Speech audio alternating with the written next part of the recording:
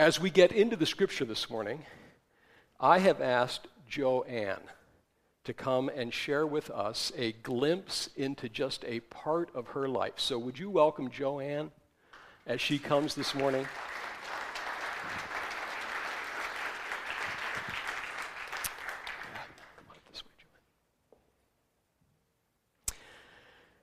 I'm very grateful that Joanne was willing to come and do this. I know it can be sort of scary to come up here, but I knew Joanne, she could handle it. So, Joanne, God bless you. Hold this real close.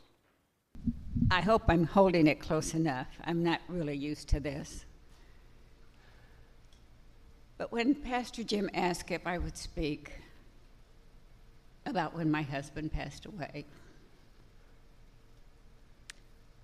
I am not the only one who has ever hurt. And I am not the only one who has ever been in need. There are hurts here today, and there are needs here today. But I want to tell you, give your need and your hurt to God, for He is indeed worthy of trust. Amen. Amen. My greatest need probably was when my husband passed away. I desperately wanted a child, and after 7 years of marriage, I finally had my baby. And a couple of weeks after her second birthday, my husband slumped into the floor of his van as he was waiting to turn on to the interstate. He woke up in Swedish Covenant Hospital, and the doctor called me and said, "Your husband will never work again, and he will never drive a car again." He was 26 years old, and I was devastated. He was an iron worker. He looked like the perfect specimen of health, 6'2", and in my mind, he was gorgeous.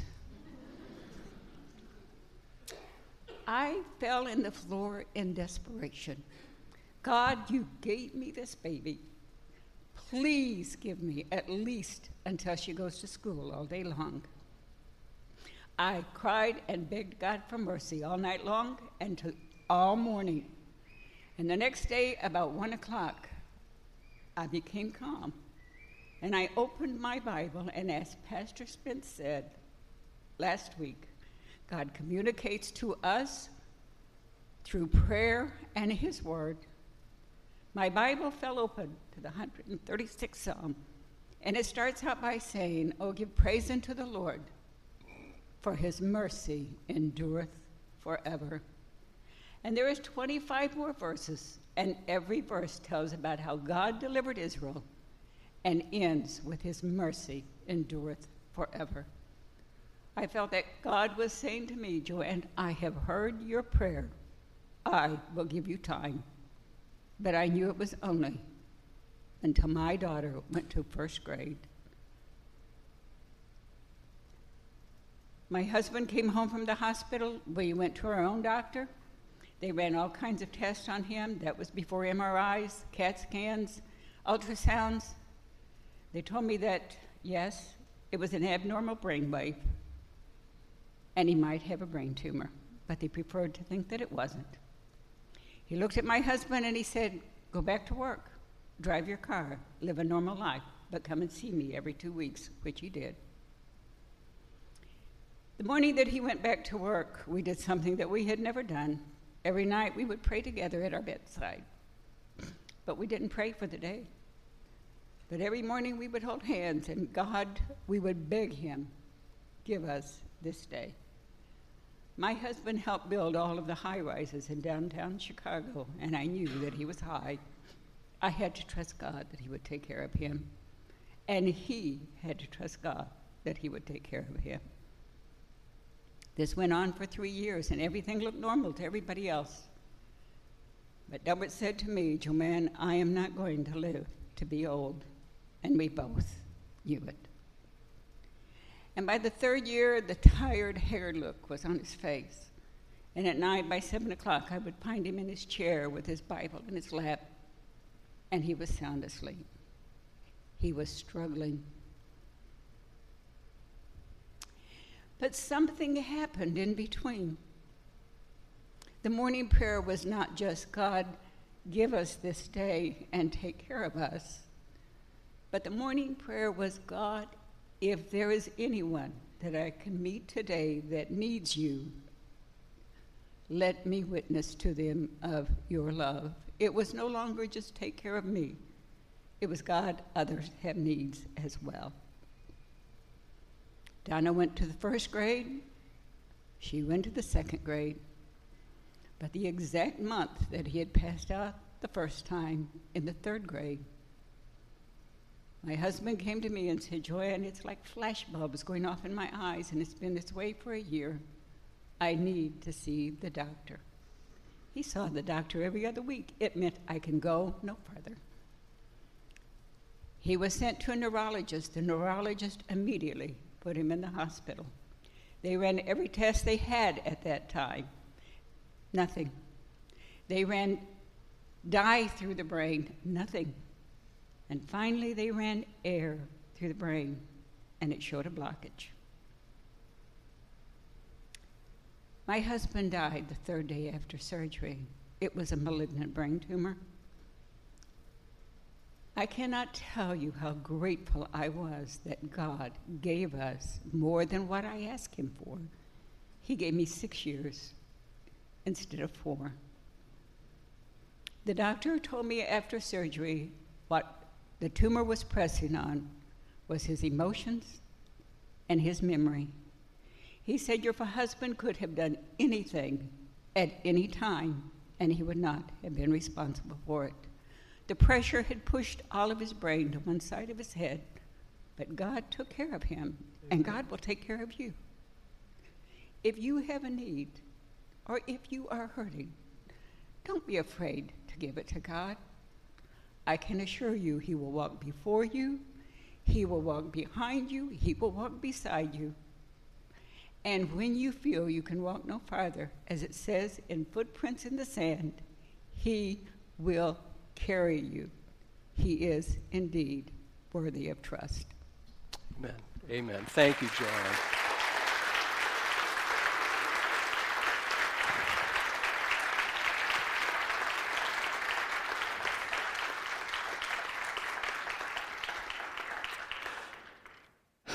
Thanks, Joanne, for sharing from your heart this morning. You know, I wanted Joanne to come and share with us today for 2 reasons. One is because her story, as you know, is a very powerful one. It encourages us, and it shows that this faith we have in Christ is not just a bunch of words, but God really is with us through the difficult times of life.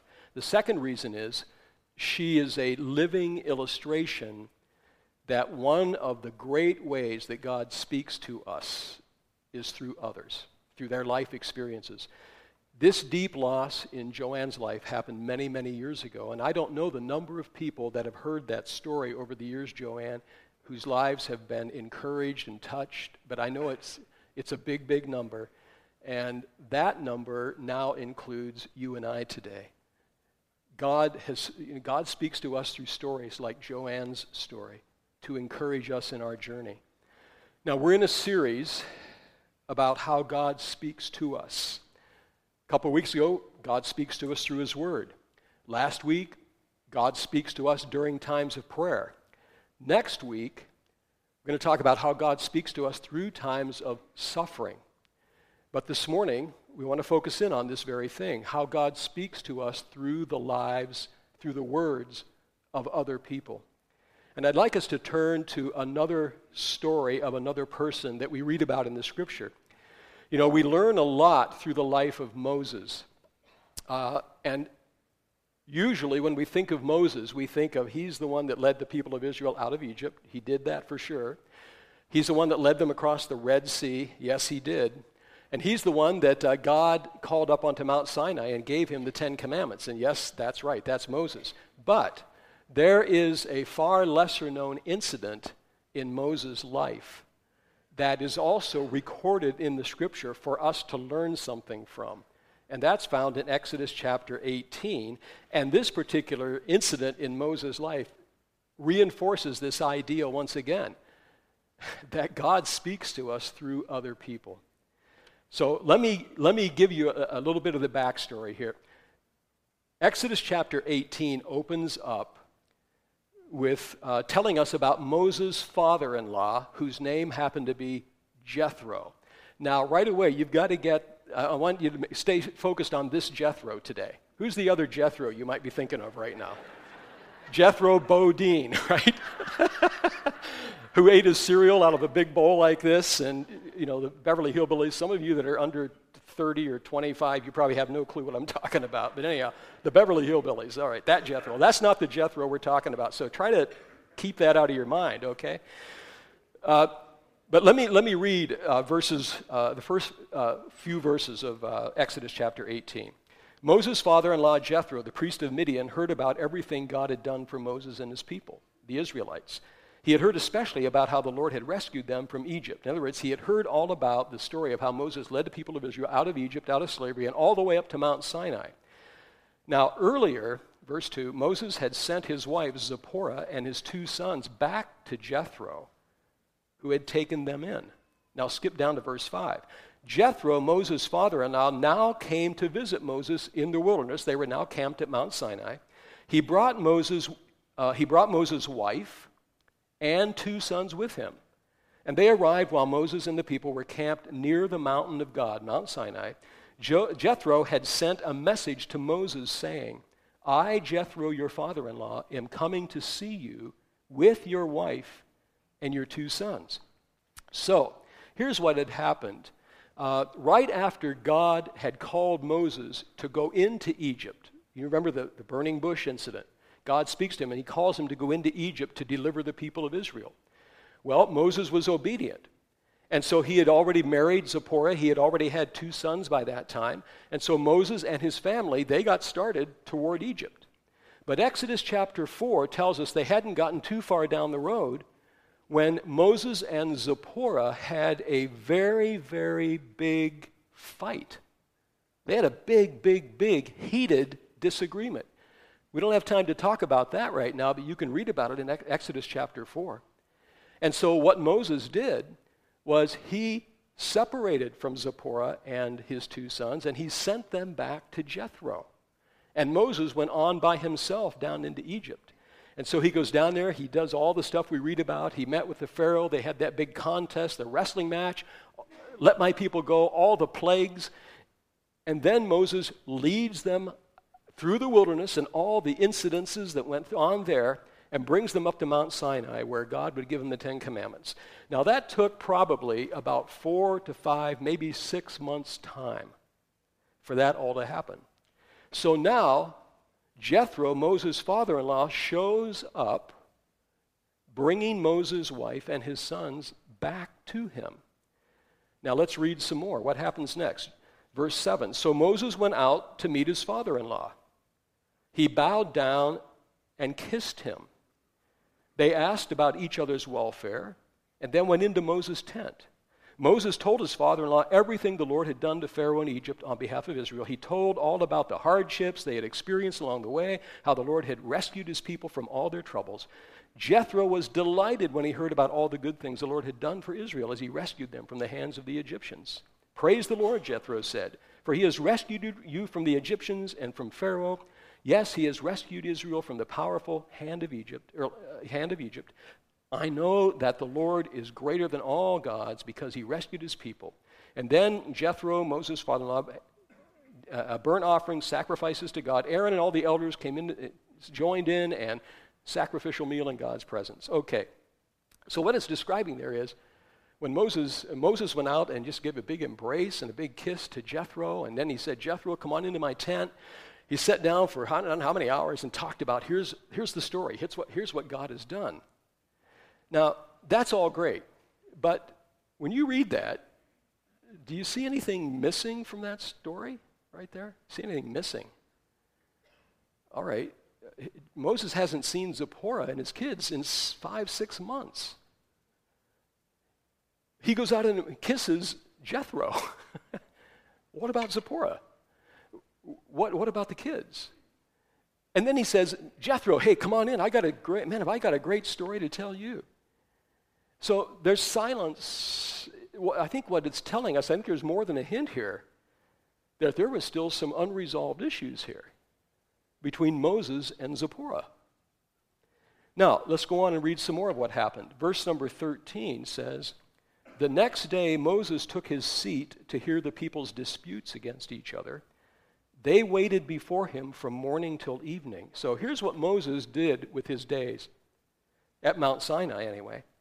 He got up at dawn, he took his seat, and then all day long there was this endless line of people. You know, there were 2 million Israelites in the wilderness. There was this long, long, long line of people that one after another kept coming to him and bringing him all their problems, their disputes, their conflicts, their problems, so that Moses could give them his counsel and his direction. And Moses was starting to get tired. He was getting worn out, frazzled. His brain was getting fried. He was on the verge of burnout. And so that day, his father-in-law walks up and sees what's going on. And in the course of just another ordinary day, through an ordinary man, God spoke to Moses in a new way. He spoke through a person. And Jethro was that person, and Jethro just happens to speak to Moses one of the most important things Moses ever heard in his life. Let's listen to it in verses 14 to 16. It says this: "When Moses' father-in-law saw all that Moses was doing for the people, he asked Moses, 'What are you really accomplishing here? Why are you trying to do all this alone while everyone stands around you from morning till evening?' Moses replied, 'Because the people come to me to get a ruling from God. When a dispute arises, they come to me, and I'm the one that settles the case between the quarreling parties. I inform the people of God's decrees and give them his instructions.' Here's what Jethro says. 'This is not good,' Moses' father-in-law exclaimed. 'You're going to wear yourself out and all the people too. This job is too heavy a burden for you to handle all by yourself. Now listen to me and let me give you a word of advice from a father-in-law. And may God be with you. You should continue to be the people's representative before God, bringing their disputes to him. Teach them God's decrees and give them his instruction. Show them how to conduct their lives, but select from all the people some capable, honest men who fear God and hate bribes. Appoint them as leaders over groups of 1,000, 150, and 10. They should always be available to solve the people's common disputes, but have them bring the major ones to you. Let the leaders decide the smaller matters themselves. They will help you carry the load, making the task easier for you. If you follow this advice, and if God commands you to do so, then you will be able to endure the pressures, and all these people will go home in peace." One of the greatest leadership principles in the history of the world.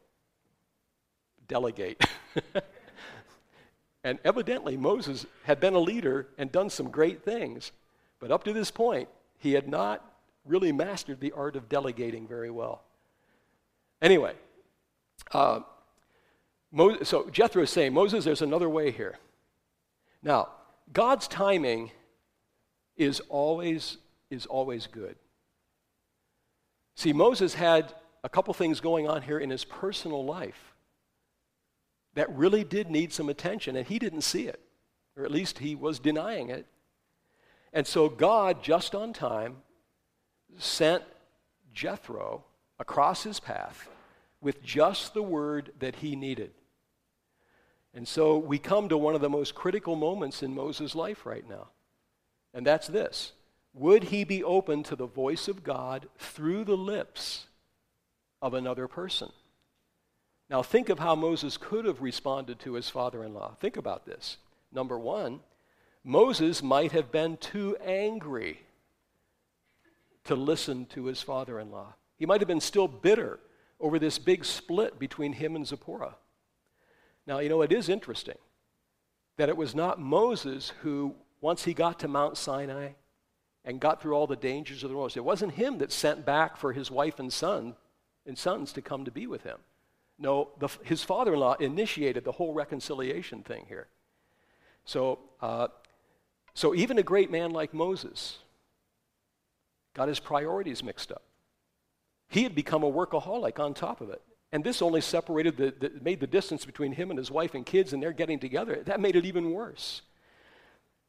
So, Moses might have said this when Jethro gave him his advice. He might have said, I'm the leader here, and now here's her dad trying to tell me how to do my job.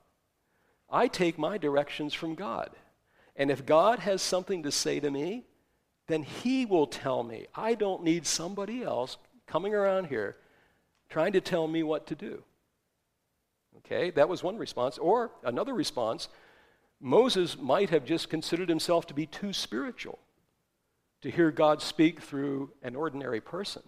After all, Moses is the one, maybe the only one in history, to ever have God speak to him out of a bush that wouldn't burn up.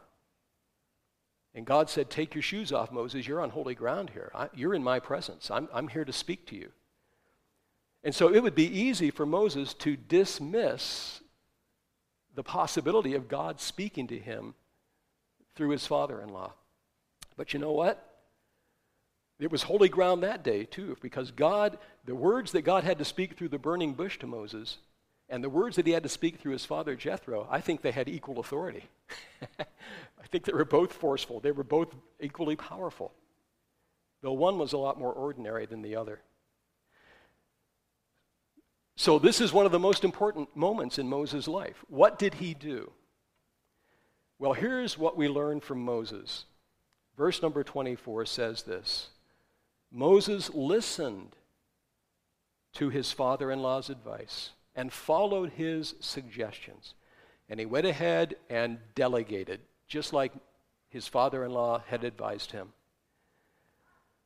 Now, let's look at a couple things that we can take out of that. First, Moses was humble. He was teachable. Teachable enough to listen to what other people say, even his father-in-law. And that's something for a man who's a great leader. But you know what? The thing that made him an even greater leader and a greater person and a more effective servant of God was that he could humble himself to take constructive input. If any of us ever get to the place in our lives as followers of Jesus where we cannot receive the input and advice of others, then we have just shut the door to a major way that God speaks to us. And we're going to be impoverished because of it.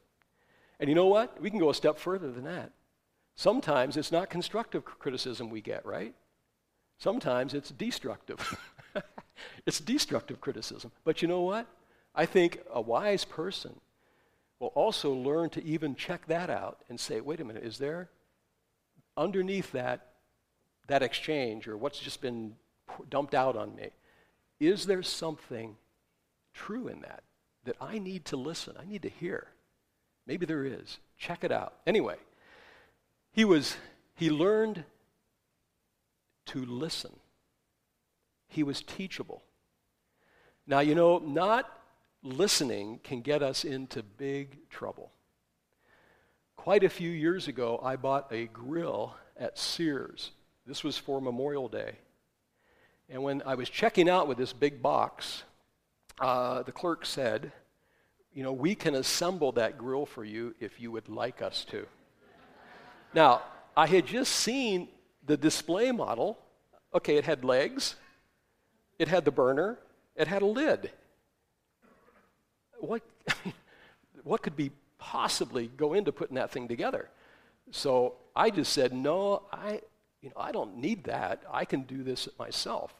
So on Memorial Day morning, about 3 hours before the big barbecue and everybody came together, I went out to the garage, got my toolbox, and said, let's throw this thing together. Well, as soon as I opened the lid on that box, okay, I knew I had a challenge because there were millions of pieces in there, all disconnected. And so what I did was I just closed the lid up, jumped in my car, ran up to Walmart, and bought one of these little pan grills about 2 feet in diameter and dumped some charcoal in it. And the barbecue went well, but you know what I ended up doing? I ended up taking the grill back. And they did assemble it for me. And we were ready to go by the 4th of July, okay? So, all right. Now, so, just a lesson in listening carefully, humility, okay? Now, here's something else we learned from Moses. He not only was a listener, but he was wise. And you know what? The first prerequisite in being a wise person is being a careful listener. A careful listener. Willing to learn. Not getting stubborn and bullheaded and proud. And, maybe Moses was the inspiration for Solomon when years later, as the king of Israel, God asked Solomon, just as he was starting his reign, Solomon, what gift would you like me to give you? And whatever you ask for, Solomon, I'm going to give it to you, whatever gift you ask for. You know what Solomon asked for? He said, God, I would like to ask for wisdom.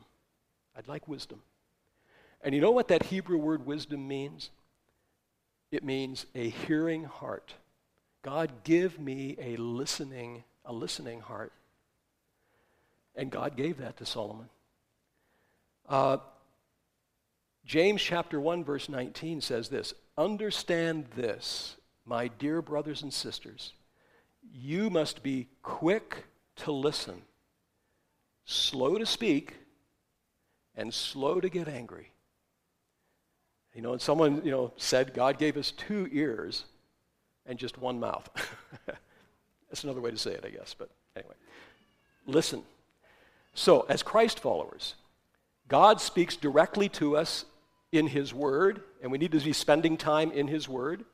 God speaks to us during times of prayer. We need to be regularly coming to God in prayer. But God is also constantly sending people into our lives to also speak His Word to us. So, what is God trying to say to you now? God is an incessant communicator. God is always talking to us, always. And I guarantee that right now in your life, God has placed people through whom He is speaking to you or trying to speak to you. Do you see them? Do you see the Jethro that's walking up to you or has walked up to you? It might be somebody close to you. It could be a family member. It could be a friend. It could be a child. Years ago, when Julie and Spence were still back in Pittsburgh, pastoring there, we had gone out with them somewhere, and we came back home, and Julie got sick, and she went up to her room to lay down, and I was down on a lower level with my granddaughter, Danielle, and I don't know, Danielle was maybe 8 or 10 years old. It's been quite a few years ago this happened. But anyhow, she came up to me and said, Granddad, you're a pastor. Shouldn't you be upstairs praying for your daughter? So anyway, so guess what I did right away? I went upstairs and prayed for Julie, my daughter, that God would help her. And so the Lord can speak to us through children. He can speak through a neighbor, a doctor, a teacher. And you know what? He can even speak to us through people that don't know Him. That's why we got to be good listeners. Dietrich Bonhoeffer said this. He said that because every human being is created in the image of God, even though that image is flawed in a person, this means that God does speak to us through every person we meet. Through every person we meet, God has something to say to us if we're looking, if we're listening. And so the big question for us, just as it was for Moses, is this. Are we listening? One of the complicating things about us human beings is that many of the things that form our attitudes, our desires, our thinking, our habits, and our personalities are the things that have been recorded over our lives and hidden away in what we call our subconscious. That part of ourselves that we don't have any awareness of. Have you ever seen what's called the Johari window? There should be a picture of it up here on the screen. There you go. This is a neat little illustration.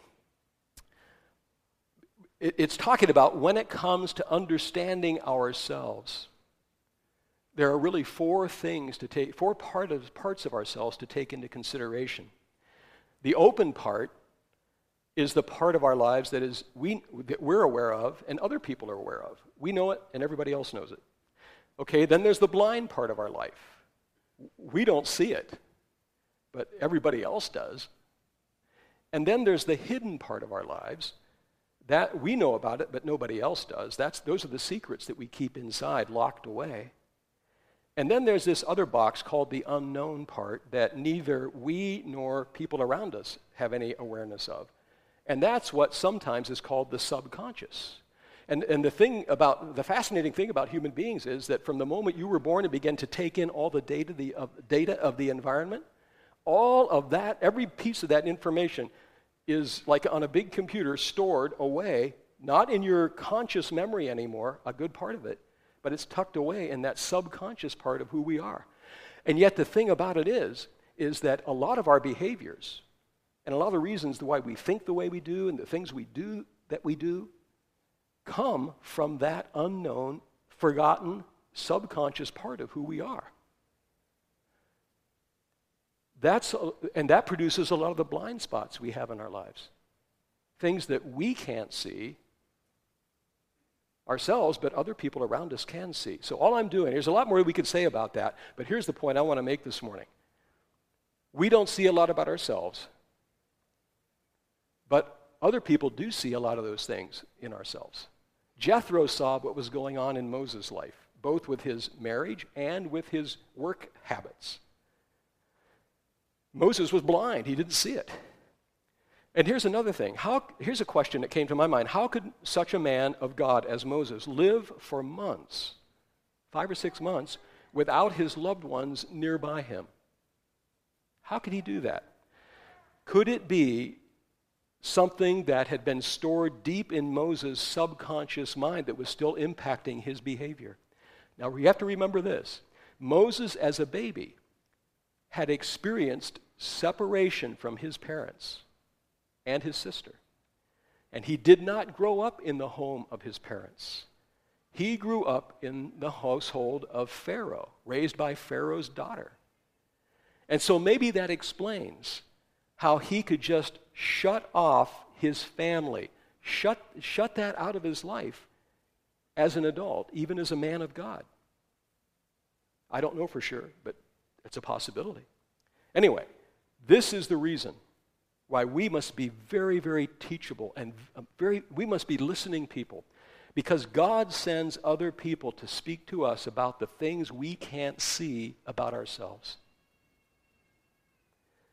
And if we are spiritually smug, thinking, well, God didn't reveal this blind spot to me when I was in prayer, or he didn't reveal it to me directly when I was reading his word. And if we close our ears to that God might use a person to bring that to our attention, well, we don't want to be offended. We don't want to get smug. But we want to be humble so we don't miss the voice of God speaking into our lives. You know, if we close that door of other people speaking his word to us, we lose some wonderful blessings. I was talking, and I'm not going to use any names here, but I was talking with one of the moms of our preschoolers a couple months ago, just casually. I think it was before a Sunday morning service, and the mom shared with me that when they had gotten down to pray with their kids recently, their little 3-year-old daughter said something like, "We need to pray for Pastor Jim." And I thought, wow. I can go a long, long way from the strength of input like that. I can. That's a great blessing. And I believe, God speaks to us in multiple number of ways to encourage us and keep us moving forward and going forward in our lives. So here's the close of our message this morning. 2 action steps. Number 1, look carefully this week Who are the people that God has put in your life right now through whom he is speaking to you? Who are those people? Have you missed any of them? Are your ears open to each one? 2, choose to hear. Choose to be humble. Choose to listen carefully for whatever it is that God may be saying to you through the voice of another person. Let's pray. Heavenly Father, we thank you this morning for your word. We're thankful, Father, that you do speak to us. And Lord, I pray that you would give us the wisdom of Moses and the humility of Moses to listen so that, Lord, we can continue to grow through all those ways that you speak to us, through your word, in prayer, through others. And next week, Lord, as we learn through suffering. Heavenly Father, we want to grow. We don't want to put any roadblocks or barriers up in our lives that would prevent us from growth. So, Father, teach us. Give us teachable hearts, listening ears.